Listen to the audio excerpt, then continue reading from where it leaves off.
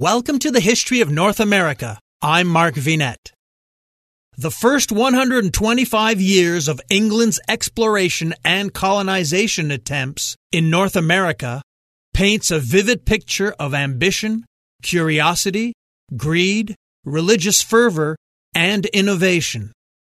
Let's revisit this century and a quarter of exploits, mishaps, and adventures to try and put in perspective the results obtained from the headlong momentum pushing this small European island nation forward with its daring plans to make its mark in the New World's northern hemisphere.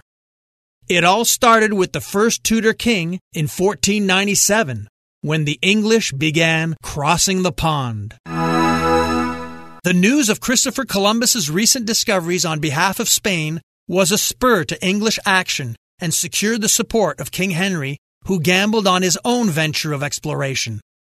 On March 5, 1496, the king issued letters patent to navigator Giovanni Caboto, better known to history as John Cabot, and his 3 sons, giving them his royal authority for a voyage of exploration. In May 1497, Cabot sailed again from Bristol on a little ship called the Matthew, in the hope of finding a route to Asia. Leaving Bristol, the expedition sailed past Ireland and across the Atlantic Ocean. On June 24th, he sighted land somewhere on the coast of North America and called it New Found Land. He believed it was Asia and claimed it for England. Although the crew, upon making landfall, did not meet any native people during their brief visit, they did apparently come across tools, nets, and the remains of a fire. The crew appeared to have remained on land just long enough to take on fresh water. They also unfurled both the English and Venetian flags, claiming the land for the King of England and recognizing the religious authority of the Roman Catholic Church. Cabot continued to explore the coast for weeks thereafter, making observations and charting the coastline for future voyages. He landed only once during the expedition, before turning back. The exact location of the landfall has long been disputed, with different communities vying for the honor. Records indicate that he sighted land at a northern location believed to be somewhere in the Canadian Atlantic provinces. For the 500th anniversary celebrations, the governments of Canada and the United Kingdom designated Cape Bonavista in Newfoundland as the official landing place. Here in 1997, Queen Elizabeth II, along with members of the Italian and Canadian governments, greeted the replica Matthew of Bristol following the ship's celebratory crossing of the Atlantic.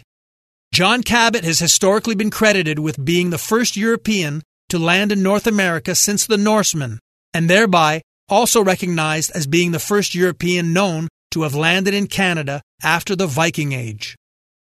His overall efforts helped lay the groundwork for the later British claim to Canada. Like Columbus, Cabot believed that he was laying claim to part of Asia.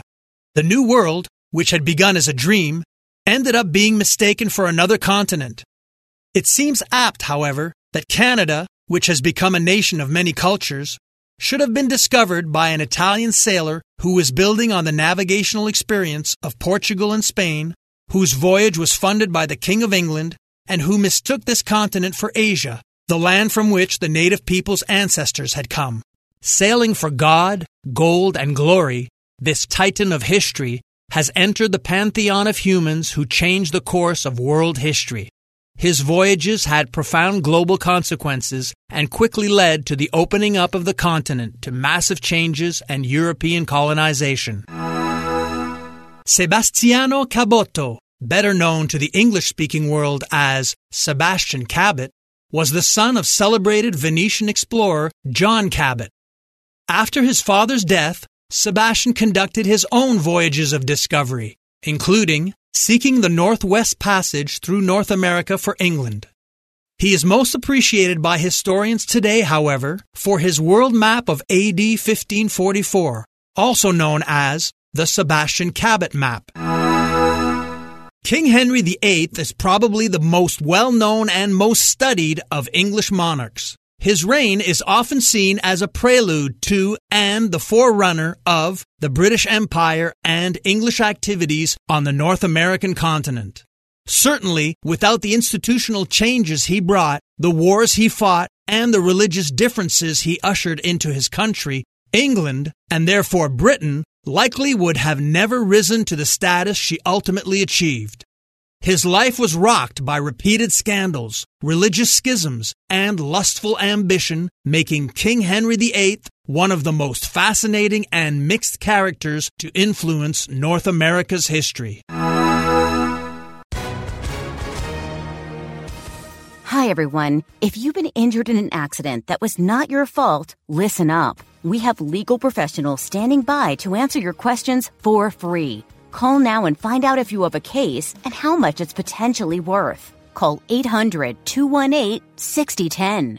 I'm here with spokesman John Wolf. So, John, tell everyone listening who should call right now. Well, Maria, first off, thank you for having me here. It's always nice to answer the listeners' questions. Now, as far as who should call in, anyone who's been injured in an accident and think you deserve compensation, give us a call right now. 800-218-6010. You'll find out if you have a case and how much it's potentially worth. Thanks, John. You heard it, folks. Take advantage of this opportunity and call now. 800-218-6010. Advertisement sponsored by Legal Help Center. May not be available in all states. Before England ruled the waves, there was the Mary Rose, a technologically advanced sailing vessel that contributed to the future global domination of the English Navy, including the vast waters surrounding the North American continent. The Mary Rose is a Carrack-type warship of the Tudor Navy of King Henry VIII. She served for 33 years in several wars against France, Scotland, and Brittany. Built in 1511, King Henry's favorite warship was lost during a naval battle over 400 years ago. She led the 1545 attack on the galleys of a French invasion fleet, but sank in the Solent, the strait north of the Isle of Wight, near South England's coast.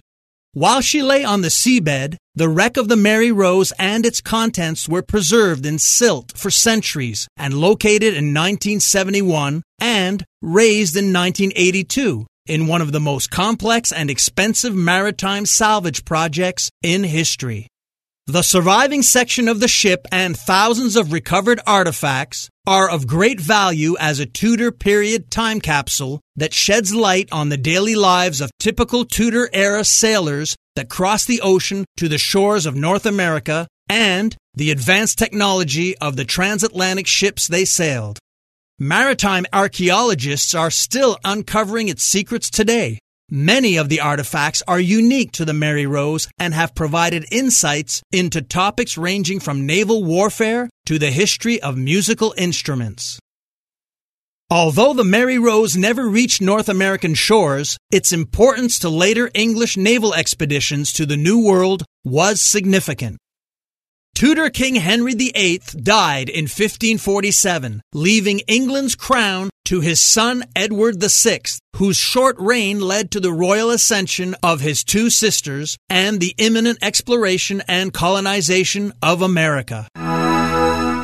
Infamous pirate John Hawkins was one of the many buccaneers that roamed the shores of North America on behalf of Queen Elizabeth I. Born in Plymouth, England in 1532, Admiral Sir John Hawkins was an Elizabethan shipbuilder, naval administrator and commander, merchant, navigator, privateer, and slave trader. One of the foremost seamen of 16th century England, he was the chief architect of the Elizabethan Navy. He devised the naval blockade to intercept Spanish treasure ships in the Caribbean. For this, he was considered a pirate by the Spanish, but a privateer by the Queen of England.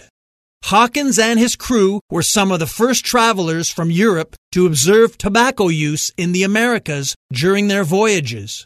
A chronicle of his 1565 voyage recounts the French Huguenot inhabitants of Fort Caroline smoking tobacco leaves.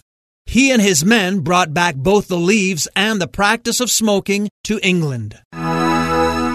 Martin Frobisher was an Elizabethan seaman, adventurer, and explorer who made 3 voyages to the New World looking for the Northwest Passage to India. As an English privateer, he plundered riches from French ships. He was later knighted by the Queen for his service in repelling the Spanish Armada in 1588. Frobisher's 1576 voyage to northern Canada was the first well-documented contact between Europeans and Inuit, formerly known as Eskimo. Next time, we continue sailing with England across the ocean to North America's Atlantic coast. Check out the YouTube version of this episode, which has accompanying images. If you enjoy what we do, check the show notes and try supporting us in any way that you can. Thanks. I'm Mark Vinette, and I hope you're enjoying the ride.